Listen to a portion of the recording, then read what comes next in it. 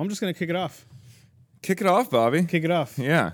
I'm Bobby Navia. And I'm Dorian Weinzimmer. Welcome back, everybody. Yeah. New week, new episode of The Couch. It is. Got some sad news to report. We do, kind of. Kind of. Yeah, there's a silver lining here, though. There's been goings-on Yeah. this entire week. In case from last Friday. In case you guys haven't heard. Yeah. Yeah, there's some sort of beer-related virus going around, and things are changing. Most important thing to note, Bobby's most anticipated film of this year, I would say. Yeah. F9. F9. Now a 2021 film. It's rough. Yeah.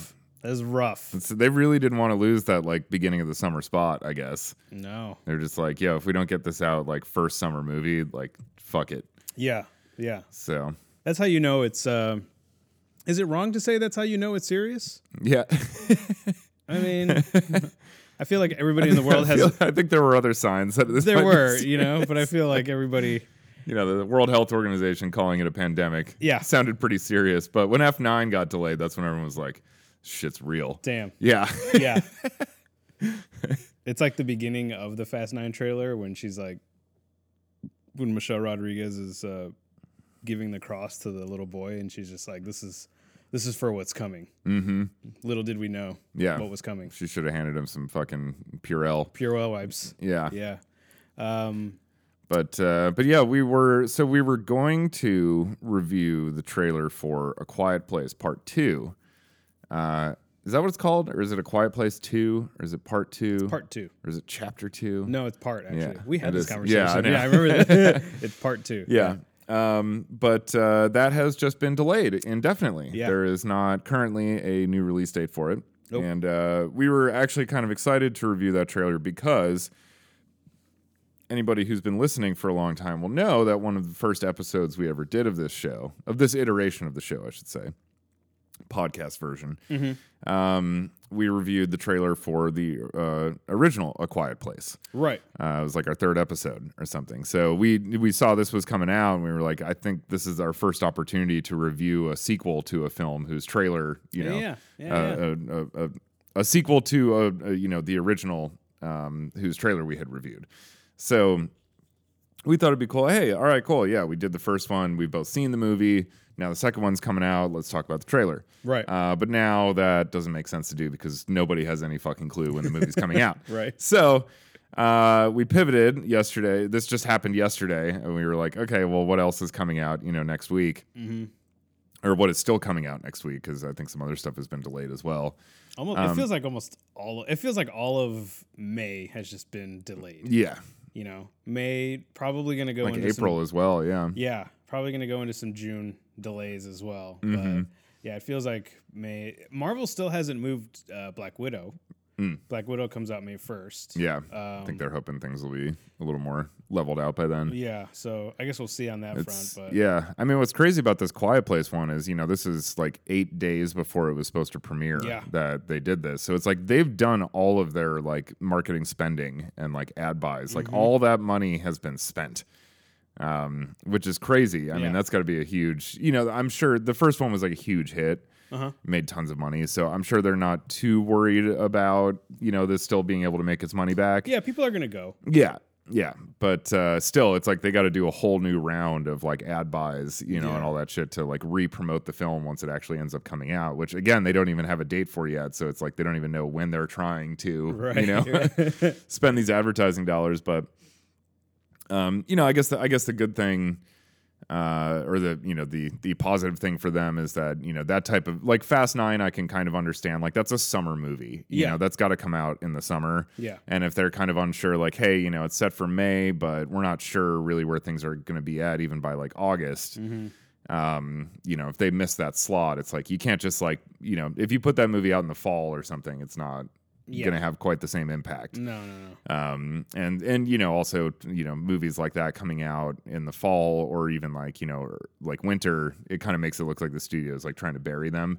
Oh yeah. It's right. never like, It's just never like a good look for like a big budget movie like that. You get the rant.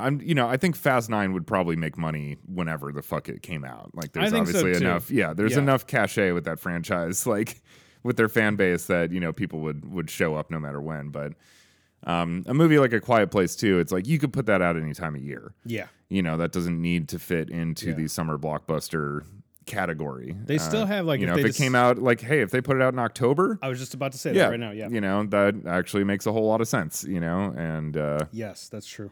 So I feel like they've got a lot more leniency with like they could really kind of slot that movie in wherever, and I think the audience is going to be there for it. Right. Yeah. So so we have no idea when that's going to come out. We'll probably review it at some point. Hell yeah! Once it does. Hell yeah! Yeah.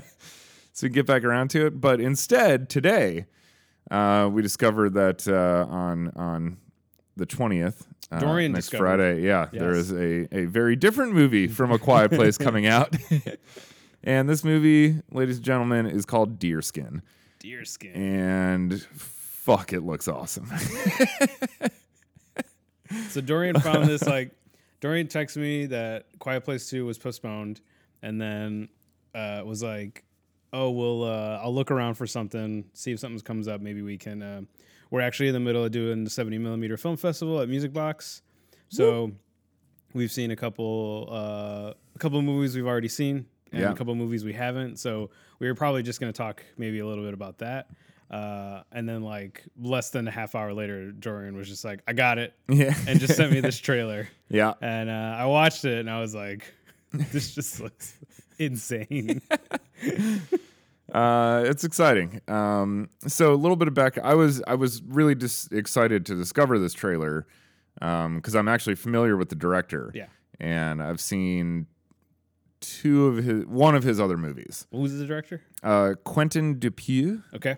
He's a French gentleman. Mm-hmm. Most people would probably know him better by his stage name as a musician, which would be Mr. Oizo. Oh. Yeah. I didn't. I feel like I knew that. Yeah. But I didn't, Yeah. So it's a Mr. Oizo film. Okay. Who is he's kind of like, I don't know, he's like, he exists like just inside the border of like French electronic music royalty. Okay. Because it's like, you got Daft Punk. Yes. They're obviously, everyone fucking knows Daft Punk. King of the castle. Yeah, they're the kings. They are the kings of electronic, French electronic music, and probably electronic music in general. Mm-hmm. Maybe not more recently, but yeah, for a long time they were.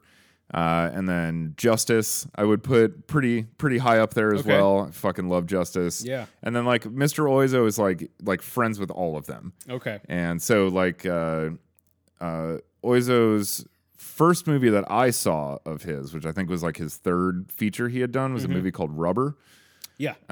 Which is about a rubber tire from a car, like a spare tire that becomes conscious and can blow things up with his head, like telepathically, like Scanner style. Yeah. He can just like look at something and bubble up a bit, and then your head explodes. So, one of the guys from Justice helped with the soundtrack for that movie. Oh, okay, I didn't know that. Yeah, him and Mr. Oizo like scored it together. Yeah. And then I think one of the guys from Daft Punk has had like a cameo or maybe a couple cameos in like a couple of his movies, which is interesting too. I haven't seen the movies that he has cameos in. I'm curious if you actually see his face or not, because that's obviously a famous part about Daft Punk. They always wear the masks and everything. But yeah, so he's been around. He's been doing a lot of stuff. He's works with a lot of like other really interesting people in like French, the like world of French arts. Okay. So really really interesting guy. I happen to like a lot of his music quite a bit. Some of it is complete fucking nonsense, but that's like just kind of, I think the best way to describe this guy is like, it's, his stuff is really, really out there, and you're either like totally into it or you're like, this is just noise, dude. Like, okay. All right. So I think his movies follow that same sort of artistic trajectory, based on what I've seen. Cause Rubber in particular, the trailer for it is just this like crazy, genre film. Like there's just this tire that's going around this like, small desert town in like the American Southwest. Yeah. Or Texas. I don't remember where it is, but it's just like blowing people's heads up and they're trying to stop this tire. when I saw the movie, have you seen Rubber? Yeah. Okay, yeah, very different movie Very from what different from what it was Super advertised as. Yeah. There's this entire element. I'm going to spoil this. This is a 10-year-old movie, but I still recommend watching it. But yeah, there's this whole meta element where there's this whole group of people that has been brought out to this like middle of nowhere place to watch this movie, Rubber. Yeah. That's about this tire. And so like the entire movie has this group of people that are like watching the movie that are commenting on it. And these people that are like asking them questions about it and stuff. So there's like this whole other element to the film that you'd never know from this trailer. Right. And then and that ends up being in some ways like the more dominant element of the film. Yeah. Actually, like it's actually more about the people watching the movie than like the movie itself. So it gets really, really out there. Obviously, I still think the movie is like tremendously fun and does some really interesting stuff with its metatextual components. Yeah. I just thought it was like really kind of fascinating. It's one of those like whether you love it or hate it, you've never seen anything like it. Right. Exactly. It's a completely unique thing that could only really come from like this dude's mind. So it's interesting in that regard. And, but that approach obviously can go kind of like, can go either way. Yeah. It's definitely not like I don't know if there's like a safe idea to go with, but it's just like, it rides a fine line of being like, this can go south at any point. Yeah. And you don't know what you're going to get from it, but he's, at least with Rubber, he seemed to, thread that needle. Mm-hmm. Very nicely. Yes, no, I thought so too. Yeah, it was impressive and it's just cool too. Like he's one of these like DIY kind of filmmakers as well. Like he, writes, directs, edits, shoots, and composes. For basically all of his movies, as far as I know, at least from what I've seen. But so it's always like it's a very like. I don't want to say controlled vision, but it is. It's like he's taking control of like every part of the process and is clearly like driving it all down like the one channel that he knows it needs to go down to be the movie he wants to make. Right. So anyway, that brings us to Deerskin. Which, Bobby, why don't you go ahead and try to explain what this movie is? I'm just going to read the synopsis. The synopsis to Deerskin is...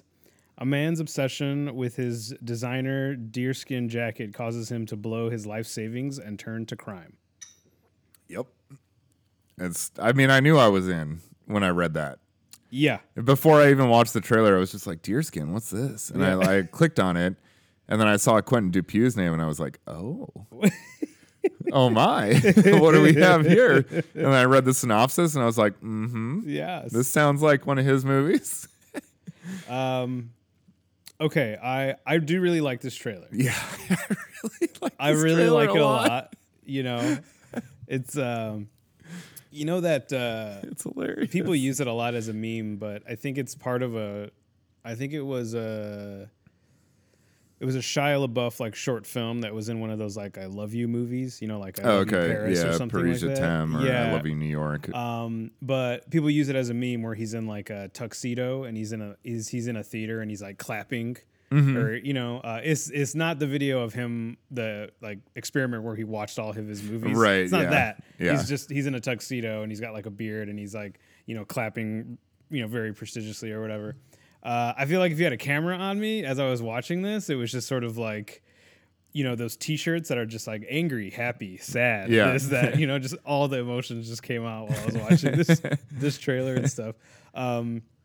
But I read some of the reviews on it on IMDb as well, and like it just looks really demented and like the best and most like realistic way possible. Yeah, because this is a piece of clothing that like seemingly controls this guy to do all this crazy shit. Yeah. And I can't remember, isn't in the trailer, like, doesn't he have like a breakup? Doesn't he have like a breakup in the beginning of it? And then like he finds this jacket? It kind of, there's like a brief phone call that he has with someone Yeah. where this person tells him like he doesn't exist anymore. That's right. And then he throws the phone away, and then he's already got the deerskin jacket at that point, though. Okay. Yeah. But yeah, seemingly there's some sort of, inciting incident that sends him to, I don't know, find something to fill some kind of hole in his life or something like that. And it's this deerskin jacket, But then, like in the trailer, he has this deerskin jacket and then like comes to America, right? And because he was isn't he in like... it seems like it's all in France. Oh, okay. I thought at least everyone's speaking in French. Right. But yeah. And then he starts like recording stuff, like videotaping himself, like with the jacket and like doing things with the jacket, and then like meets this woman who starts to kind of like push this further a little bit, and it's just like, hey, I really like this. You should do like more. Yeah. And then it turns into like a horror movie kind of where he's like murdering people. Yeah. She said she tells him she really likes it, but she's like, I want action and blood. Yeah. And he's like, all right. So I guess not knowing how to do anything else, he just starts actually killing people. Right. Yeah. With a sharpened blade from a ceiling fan. Yes. Which, one of the like most well cut sequences I think I've ever seen in a trailer, where they show him like, because it's such an absurd thing, but they make it so clear and obvious what's happening that it's just like really quickly. It's like you see him like ripping a ceiling fan off, pulling a blade off of it, then driving in his car with it on the ground and shooting up sparks to like sharpen it, and then he like cuts a melon with it, and he's like, all right, and the next shot is like him murdering somebody. Like, damn, what a great weapon also. Oh, yeah. It's a sharpened ceiling fan. But I also really like how like the woman is kind of part of me wonders if like the woman in the movie is like real or just like a manifestation like of the actual deerskin jacket. Yeah. Which I really love as well, because that's just could be like could be like a House That Jack Built kind of situation. Opening scene with Uma Thurman where it's like, I don't think that conversation's actually happening. I think that's all just in his head, and it's convincing him to murder this woman. But, I mean, I love the way it's set up too, where it's just like he's sitting in this bar, and there's two women sitting at a table, and he's like, "You guys talking about my jacket?" And they're just like, "No." Why would we? And he's like, "Well, as you can see, this is no ordinary jacket." There's like this Patrick Bateman kind of quality to his character in a way that I really like turn. I love. So the lead in this is Jean Dujardin, right, from The Artist. Who, I think Americans, that's probably all they're going to recognize him from. That and like a brief role in Wolf of Wall Street, right?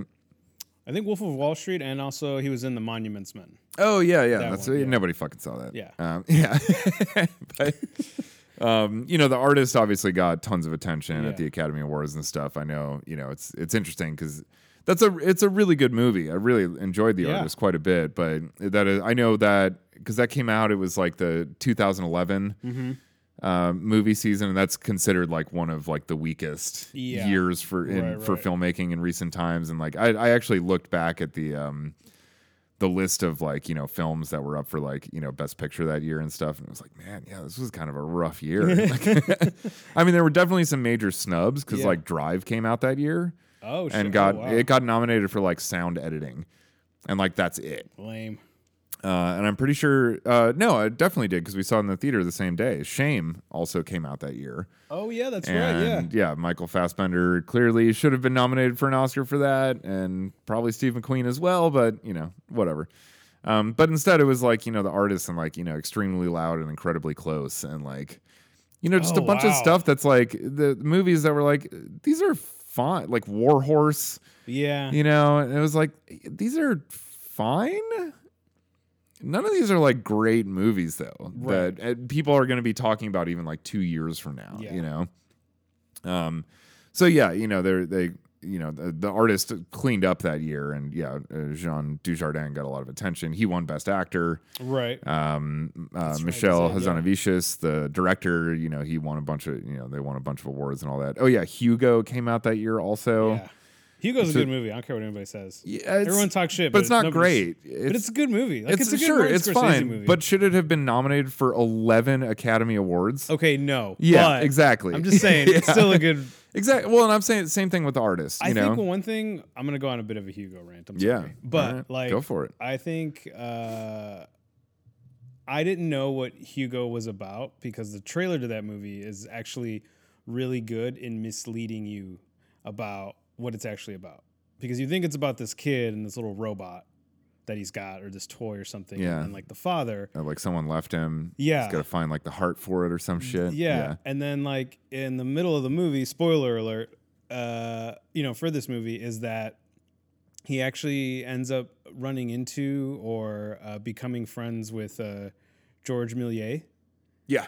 And, you basically, it's kind of like a love letter to film in a way, through Martin Scorsese. And it was the one and only 3D movie he did, which I saw it in 3D and it was like fantastic. It's like really kind of crazy to have seen The Irishman. And it's just like everything Scorsese has done, it's just like the best possible version of that medium, like hands down, and then never touches it again. Yeah. And it's just like, boom, drop the mic, I'm done. Yep. You can love it, you can hate it, but this is how it went. And I don't know, it was just something I had never seen him do before. And I feel like so many filmmakers sort of, they make the same story over and over again, but they don't really like change the parts in the car for it at all. And like this one was like, all right, it was definitely like, I'm trying to think of just another filmmaker that has a movie that's just kind of left field. Yeah. Still works, but like nobody really is like, oh yeah, Hugo, that movie was good. Yeah. Yeah, no, it was interesting. I remember reading about his approach to that movie, and I mean, it was really interesting to hear him talk about like why he wanted to do 3D. It was certainly like a better reason than I think I've heard from any other filmmaker, which was like, he wanted to experience new technology in the way that like Georges Méliès did, back in the like 1910s, 1920s, that it was this brand new thing that like nobody had ever really fully exploited this technology. And it was, it was exciting because it was like up to you to discover how to use it. Right. And that brought such a like inspirational, kind of approach to, and such like a free, like playful kind of approach to the way that these guys approach like making movies, and resulted in so many like really, not only like massive technological discoveries and techniques that have been in use ever since then, basically. Yeah. That Scorsese was kind of like, 3D is the one thing that's almost analog to that. Right. For like these filmmakers who were in the 1910s, 1920s just discovering the medium. It's like we have this totally new technology that really fundamentally changes the medium. And it's in its infancy, and it's it's an interesting time to be able to like kind of like step into their shoes in a way. Like this is the closest I can come to experiencing how they experienced filmmaking. Yeah. In those days. So that was really like why he wanted to do it and the way that he was approaching it. So he was really trying to use it to like push what could be done with it, and how it could be used like narratively and of course like visually as well. But yeah, most people do 3D because they're like, well, the tickets are more expensive for 3D movies, so let's make it 3D. Yeah, right, exactly. So I certainly respect his approach to it much more. But yeah, again, it overall was not the best year for film. So anyway, coming back around. Sorry about that. Yeah. So Jean Dujardin, star of The Artist. Yes. And now star of Deerskin. I love him in this trailer. He's really good. I really love him in this trailer. Really There's good. so many like the shots of him just looking at himself in the mirror wearing the jacket are like, it's like some of the best acting I've seen in a, just in like a trailer moment, in a while, where it's like, there's this a couple parts at the end when he's just like looking in the jacket and like kind of shoots his arms out and just has this like really proud look on his face. And then, the little like stinger at the end of the trailer when he's just looking at himself in the mirror and he's just like, killer style, man. Yeah. Like, it's awesome. Like, all this stuff could be so bad, you know, so easily, so quickly, like just play out as like these really chintzy moments. But there's a real like commitment to his performance and a real, you can kind of, again, there's this Patrick Bateman element that it's like it's very subdued. That's a good but comparison. But you can you can see there's like something else going on there. Yeah. You know, like kind of behind his eyes.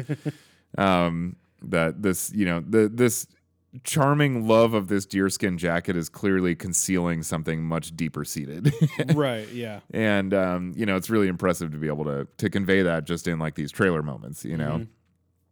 But and then the female lead in the movie is this actress named Adele Hanel. I believe that's how you pronounce it. But she's one of the two leads in Portrait of a Lady on Fire. Oh, okay. Yeah, so I was really excited to see her in this Nice. trailer because I immediately recognized her. Yeah, She, from you know, the movie. so yeah, that was super cool to see. And she's out. You know, I was looking through her filmography a bit more, and she's clearly into like working with like French crazy people. Sweet. Which I totally dig. Yeah. I mean, you know, Celine Sciamma, who directed Portrait of a Lady on Fire. I mean, she seems eccentric, but I wouldn't call her like one of these like insane directors, you know, like. But, you know, then the fact that Adele has worked with Quentin Dupieux now, but she also a few years ago was in this movie called The Forbidden Room, which was made by this French-Canadian guy named Guy Madin. Okay. Who's one of these like insanely prolific, crazy people artists, you know, super auteur, like artist in the truest sense of the word, you know, it's like not even a filmmaker. He's like an artist who makes movies, you know? But his stuff is pretty. I think like My Beautiful Winnipeg is probably like his most well known. That's had like a Criterion release and stuff. And but yeah, he's all over the place and seemingly is one of those guys who like doesn't go a day of his life without like shooting something for like one of his films or something because he's just constantly putting shit out. But you know, and really interesting stuff. So yeah, so she's her filmography was super impressive. I had no idea who she was prior to seeing Portrait of a Lady on Fire, which was an exceptionally good movie. Yeah. And and then looking at everything she's done, it's like, man, this is a really, really cool. You've been working with some really awesome people that like I really like. And they're clearly people too that you probably would more so like seek out, you know, that you'd be looking to like go work with Guy Madin and like Quentin Dupieux and stuff like that, you know. So that was super cool to see. So I love the two leads in this movie. You know, I really liked Jean Dujardin in The Artist. Yeah, I haven't really seen him in too much else. You know, I saw Wolf of Wall Street. I know the other more popular movies he did were those like OSS 117. Oh, yeah, that's right. They're like a James Bond kind of parody thing. The guy who directed The Artist directed those two movies. Oh, okay. Yeah, and it looks like they're doing a third one.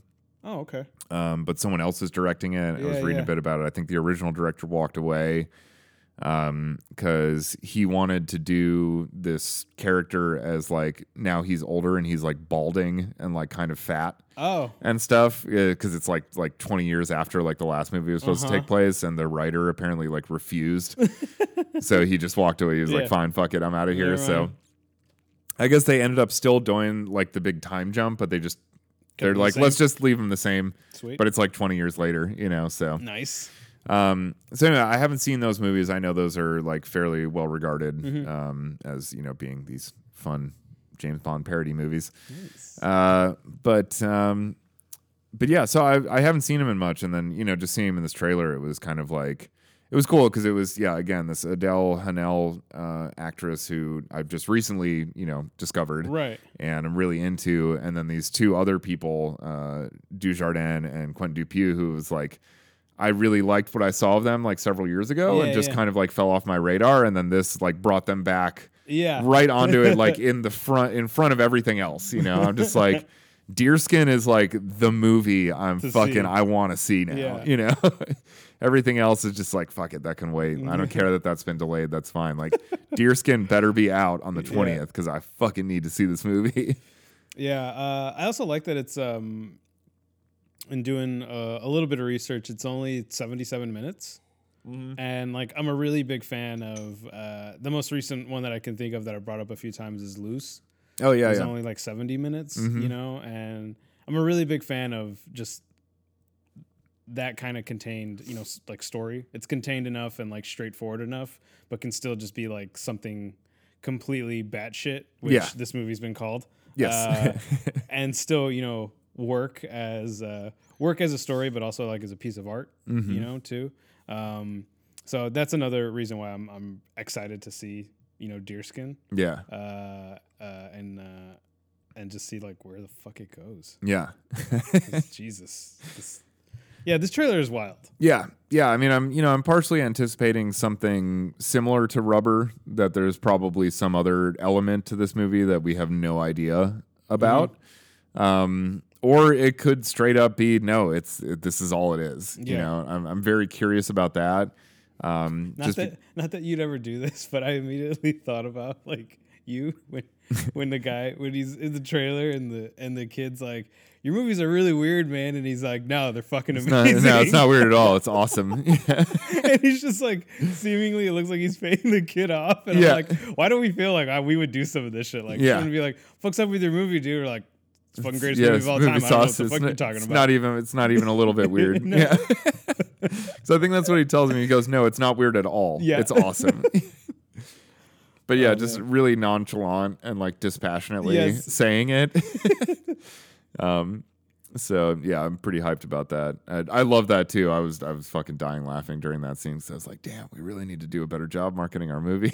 Yeah. So good. I actually quick digression, but the first movie we saw at the 70mm Film Festival that we brought up briefly in The Hunt, The Big Trail. Yeah. I was looking it up on IMDb. The poster for that movie, the tagline literally says "the most important picture ever made." That's what it said. I was like, holy shit, dude, we are blowing it. Yeah. On film promotion. Like, Jesus, that's how you market a movie. Yeah. No, the most important film ever made. Like, it's like, prove me wrong. That's a totally subjective thing. Nobody can ever tell you that that's not true. Not, yeah. It might be. Only time will tell. So yeah, no. Between the trailer for this movie and the poster for the Big Trail, I'm about to just start being an asshole. Just straight up, like, yeah. Just gonna start telling people, no, I'm actually the most important director that ever lived. Yeah. You just don't know it yet because I'm still alive. True. It's true. So yeah. I like when we talk about like these trailers or these movies that don't get like a big Marvel-esque rollout. Only because it's kind of nice to, at least when I watch something like this, it's kind of nice to watch something. It's almost like kind of watching a caveman make a wheel for the first time, and you realize that like Marvel and this guy are still making the same wheel, but they're just doing it like, the wheel is still a wheel. The wheel is still a wheel, and like in some instances, like the power behind that wheel is just a little bit more potent than And I love Marvels, and it's not a criticism, but it feels something a little bit more powerful than something in Marvel. Yeah, and so it's like Deerskin. While watching it, while it's like it's got this really great dark humor to it and everything, there's just I kept just thinking about like materialism while I was watching it, and I was like, man, this is just like cutting to the heart of like today or whatever, without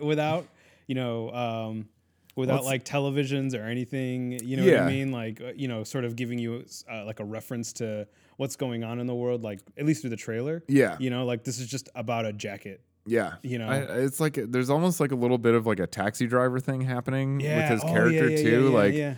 It does kind of feel like it is just sort of this like listless anxiety of like now. Yeah. That is what this guy's experiencing. Like he just doesn't really understand the world anymore, and like just finds one thing that like an emotion attaches itself to. Right. And he just commits completely to that thing, and that's kind of how people function nowadays. Yeah. It's so it's IEC Gwyneth Paltrow's The Goop Show. Yeah, right. Because I don't know if you saw because I sent you a direct link to like the trailer on YouTube, which is like the American release trailer. Okay. So there is a European trailer. Oh, I didn't see that. Yeah, I saw it on. It was on IMDb when I was looking up movies that were coming out the 20th. That was the first one that came up, and there were no subtitles for it though, so it was just in French. Oh, okay. And it was still awesome. I was like, I don't know anything that just happened, but I know I'm in on this movie. And then like the English one played. But when I was on YouTube finding the link for you, I found the the European trailer with English subtitles on it. Oh, okay. And I watched that one, and that trailer is interesting for a number of reasons. All right. I mean, we've talked on the show before about the difference between like usually like trailers for like an American audience versus an international audience. Right. How usually for an American audience, it's like capture their, you got to capture their attention versus internationally, you got to kind of capture their interest. Yeah, yeah. There's a more intellectual thing usually, whereas like with American audiences, it's like, is it loud? Was it louder than anything else in my room? Or, what was playing on my phone at the time I watched it? Then you got my attention, and that's all that you can really do. But so, the international one was a little more subdued in some ways. The music wasn't quite as like driving and stuff. It, it was funny because the international one to me kind of plays almost like a trailer for a porno movie. Oh. That it's like every scene feels like 30 seconds later, it could be a porn. Interesting.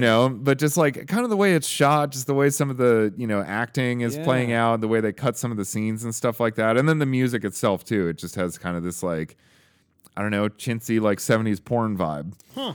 Which I kind of dug as well. All right. But in the international one, it makes it seem like, or it definitely shows that it's not just a deerskin jacket. Oh. He ends up getting a pair of pants, possibly some gloves. Okay. Couldn't tell. Like he is continually outfitting himself in more deerskin. All right. This feels like a show I'm watching called The Mandalorian. Yeah. the little little stinger at the end of the international trailer was really funny too. It's him and Adele Hanel sitting at like a bar or something, and they're clearly kind of in cahoots at this point. Okay. Like she's in on the deerskin, she's Gotcha. like, this deerskin's awesome. Yeah. He's sitting there and like they're in a booth and he's on like the edge of the booth and he's kind of like leaning back with like his legs sticking way out. So he's like showing off the whole outfit, And the waiter comes over and he just goes, cool pants. And they both kind of like look at him and he goes, really? Just cool? Yeah. That's it? and then she starts giving it. She's like, don't you want to look a little bit closer maybe? Huh? Like, it's just really funny. But I also love, I just like to, that it starts with this jacket, but just the idea of having a guy come over and comment on his pants. Yeah, right. And he's like, I have the coolest jacket in the world. And he's like, just the pants? That's awesome. Yeah, it's really funny. I'm like, it's stuff like that that's like, even if this is just a one joke movie, which it very well could be. Yeah. This could just be, it might only be 75 minutes because they were like, this is as far as we could ride this one joke. Right.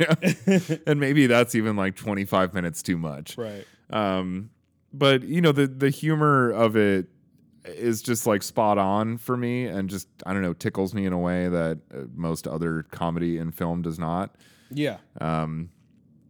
Because it just, it's almost like the FP in a sense, where it like revolves around just like this straight faced commitment to the joke. Yes. And that type of stuff when you've got this absurdist of a premise. Right. The FP is like 85 to 90 minutes, and that is a total one joke movie. Yeah. Yeah. But it works great for me. I also feel like I think about right now when you're talking about it being like a one joke movie or movies today, I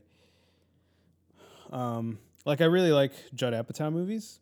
And so much of those movies, I remember in Knocked Up, I think it was, or some movie, Jonah Hill is in it, and he makes a reference to how hairy somebody's knuckles are, and he says like, you've got like Robin Williams hands or something. Yeah. You know what I mean? So I feel like most comedies, or let's just say like your mainstream comedies, the comedy comes from inherently commenting on like what someone's wearing, what they look like, how they look like, and that being like the joke of it. Or some pop culture reference. Right. Yeah. And like the FP and also Deerskin, it's like if you can take yourself out of the absurdity of it, like no one is ever commenting on like what somebody's wearing as the joke of it. They're just, like you said, they're committing to the joke, but they're like living it. too. You know, it's not funny because someone's just like, oh man, look at these boots, or look at the game, look at the Dance Dance Revolution, the Beat Beat Revolution that we're playing. Yeah. You know, but it's just that we're living in this world like seriously. Yeah, it's like it brings you into its world, and then all of the comedy is derived from the internal logic of that world. Yeah. Versus like the Apatow movies you're talking about, they exist in our shared world. Right. Yeah. You know, so the comedy, they can just make references to things that exist in our world.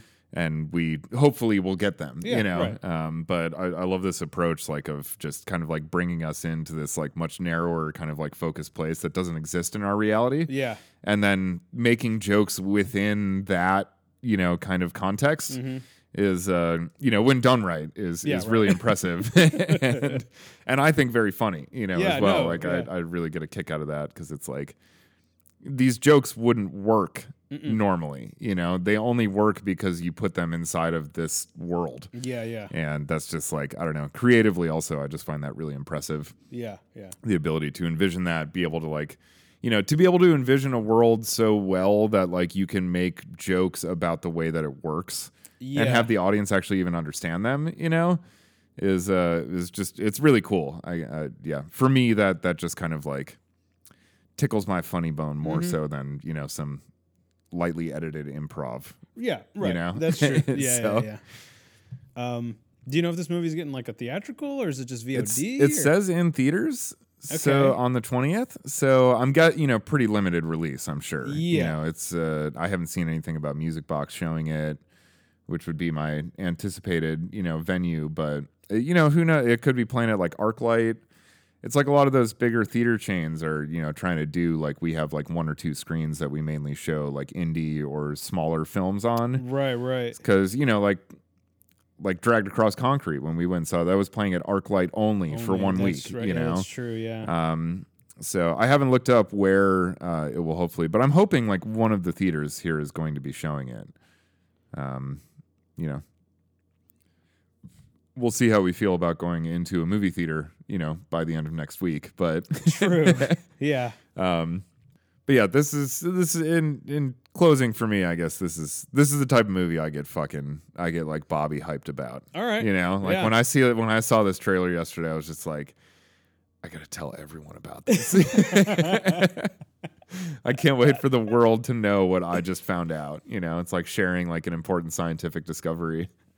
It's good to like watch one of these movies, even if like you are not into it. Yeah. Because it just sort of like, I guess we've been saying the whole episode, but like it's I know I have a lot of these moments where I'm like, oh, I didn't know you could do that. Yeah. You know, like, you know, movie making and filmmaking and writing, like they're hard, but then like when you watch something that looks so effortless based off a simple idea, like you realize that sometimes maybe the audience can just fill it with like massive amount of subtext and you don't need to like answer everything. So it's like the trailer or the movie doesn't need to tell me that like, you know, the deerskin jacket once belonged to like Ted Bundy or something like that. Right. Do you know what I mean? It's just a fucking bomb ass jacket. Fucking awesome deerskin jacket. It's it, you know?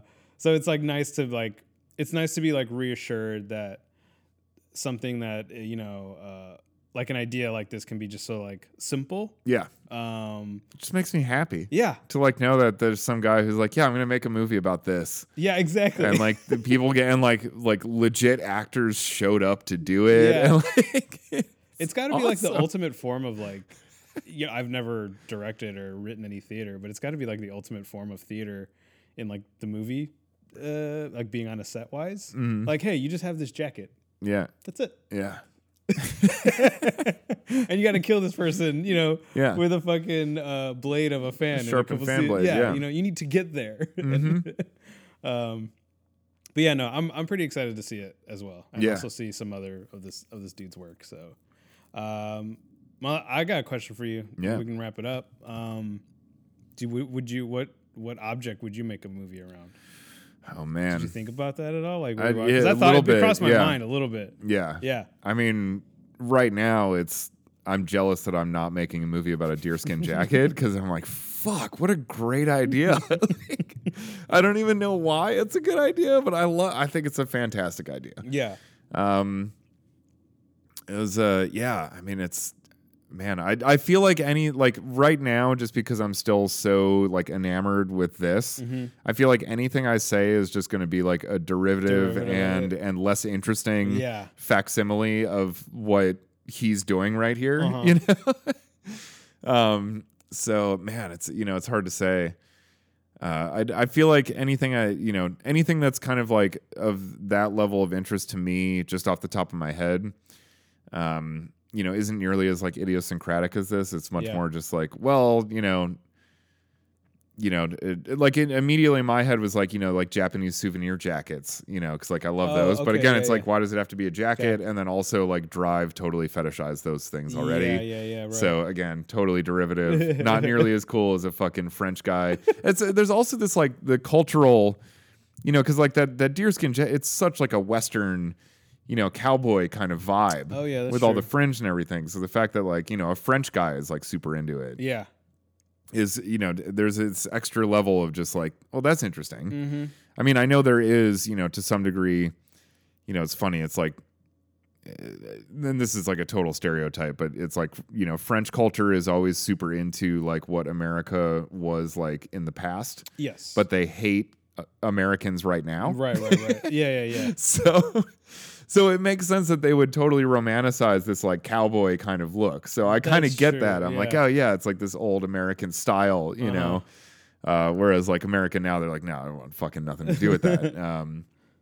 Because again, even like looking at the history of film, that's where like French New Wave came from. Right. It's like they were obsessed with like American gangster pictures and like crime pictures, and they were like, American genre film was like their proof of concept for the whole auteur theory that they were developing as the French New Wave.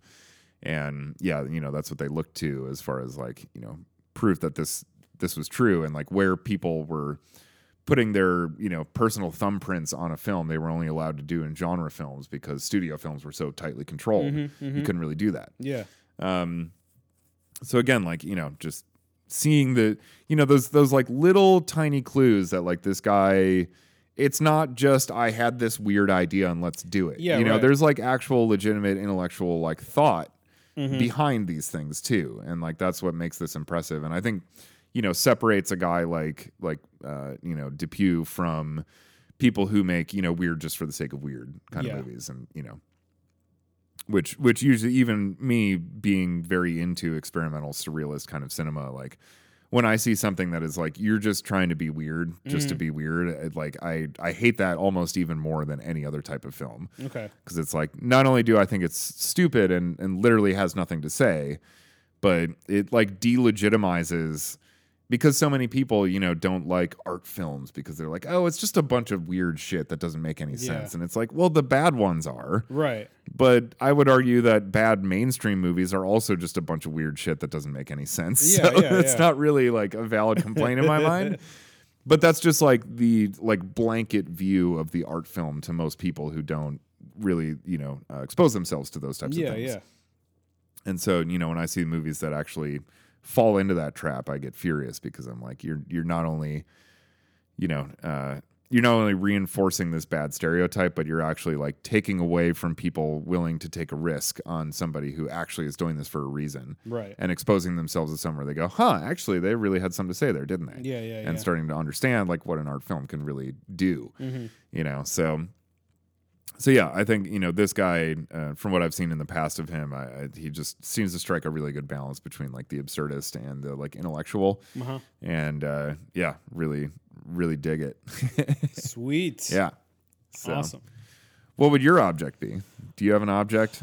I don't know. I think a cup of coffee. Yeah. Comes to mind. I get coffee every day. Yeah.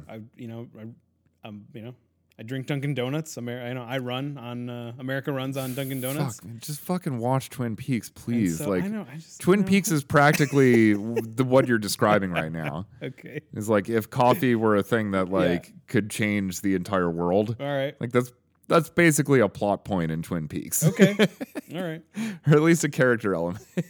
But yeah.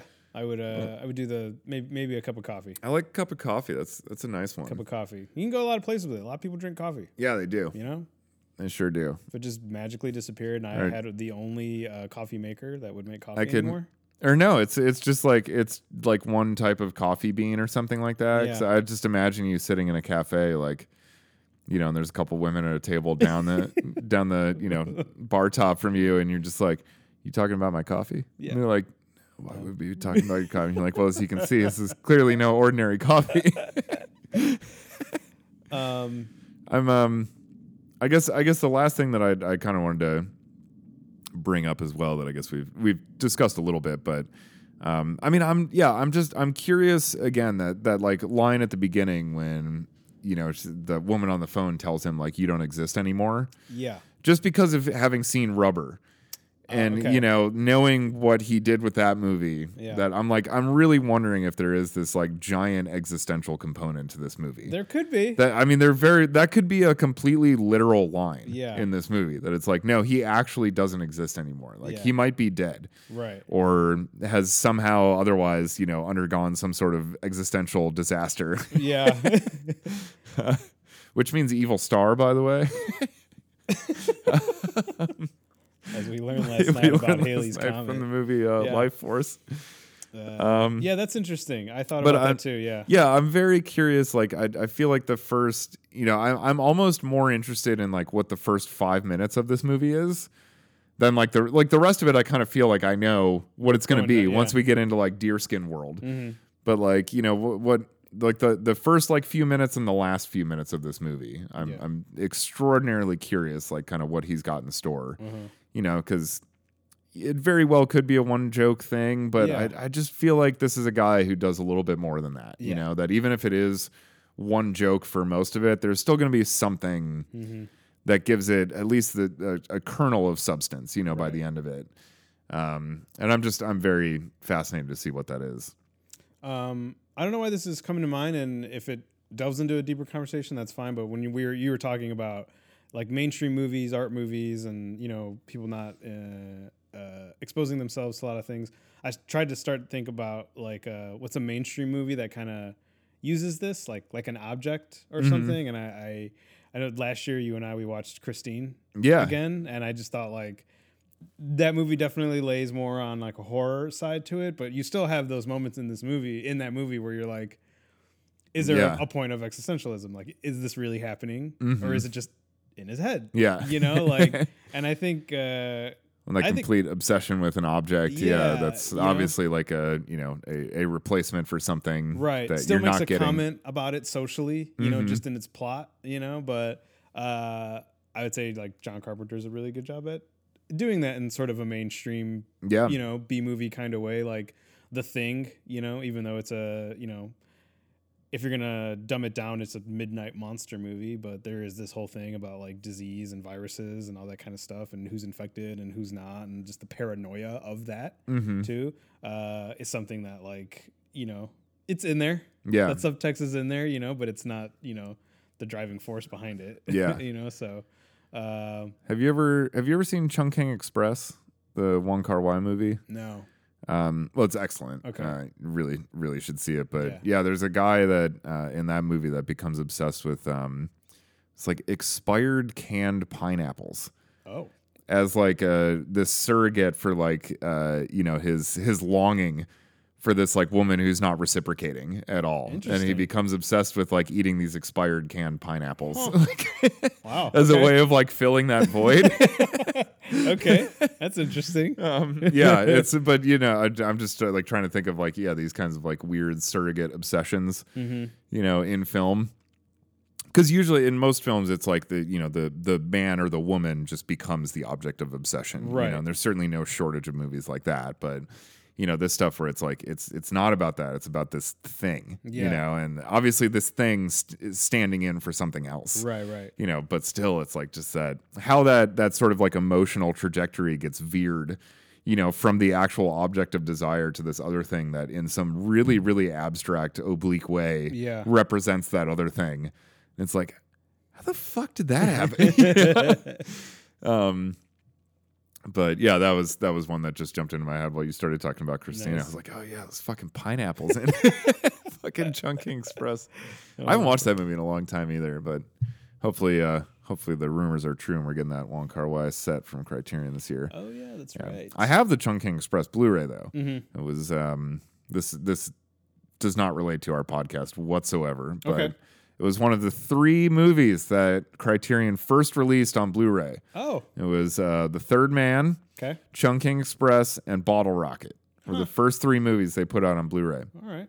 Did they start from 0 or no? No, they were They continued? Yeah, With the they numbers? continued. And if they reissue a movie on Blu-ray that they had put out on DVD, it has the same spine number as the DVD. Oh, release. okay, cool. Yeah. Well, that's nice.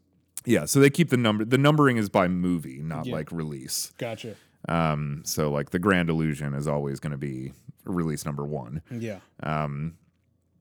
But yeah, so those were the first. So I bought Chungking and Bottle Rocket, and I'm fairly certain that all of them are out of print now. So they're Okay. kind of like a little bit of a collector's item. But the one I didn't buy on Blu-ray was The Third Man because I had just bought the DVD release like within the past year, the Criterion DVD of it. So I was like, I don't want to double dip on that. You know, I'll save my money for like other stuff that they release that they, I don't already own. Yeah, right. And I don't know, I don't know what happened, but like 3 weeks later, the Third Man Blu-ray was fucking totally out of print. They like didn't have the rights for it anymore or something and was gone and was selling on eBay for like hundreds of dollars. Wow. I was just like, what the fuck, man? That's crazy. Should have bought that. Jeez. It was like 20. I was like waffling over like $20, like, I don't know. This is a great movie and all, but don't know if I need to double dip this soon. And sure enough, should have totally just bought it. Damn. But anyway, yeah, so I think that was like when that's probably the last time I've watched Chungking Express. I think I had seen it prior to that at like a theater in Boston. There were a couple art house theaters that I'd frequented when I lived there. Then yeah, when that got released, I was like, yeah, gotta buy that. Right. It's a great movie. But yeah, it's probably been a good like 8 or 9 years since I've watched that. Oh wow. It's so fucking good. But yeah, canned pineapples. Canned pineapples. Yeah. So there you go. I think that's the perfect place to leave it. Yeah. Canned pineapples. Canned pineapples, y'all. Thanks for listening, everybody.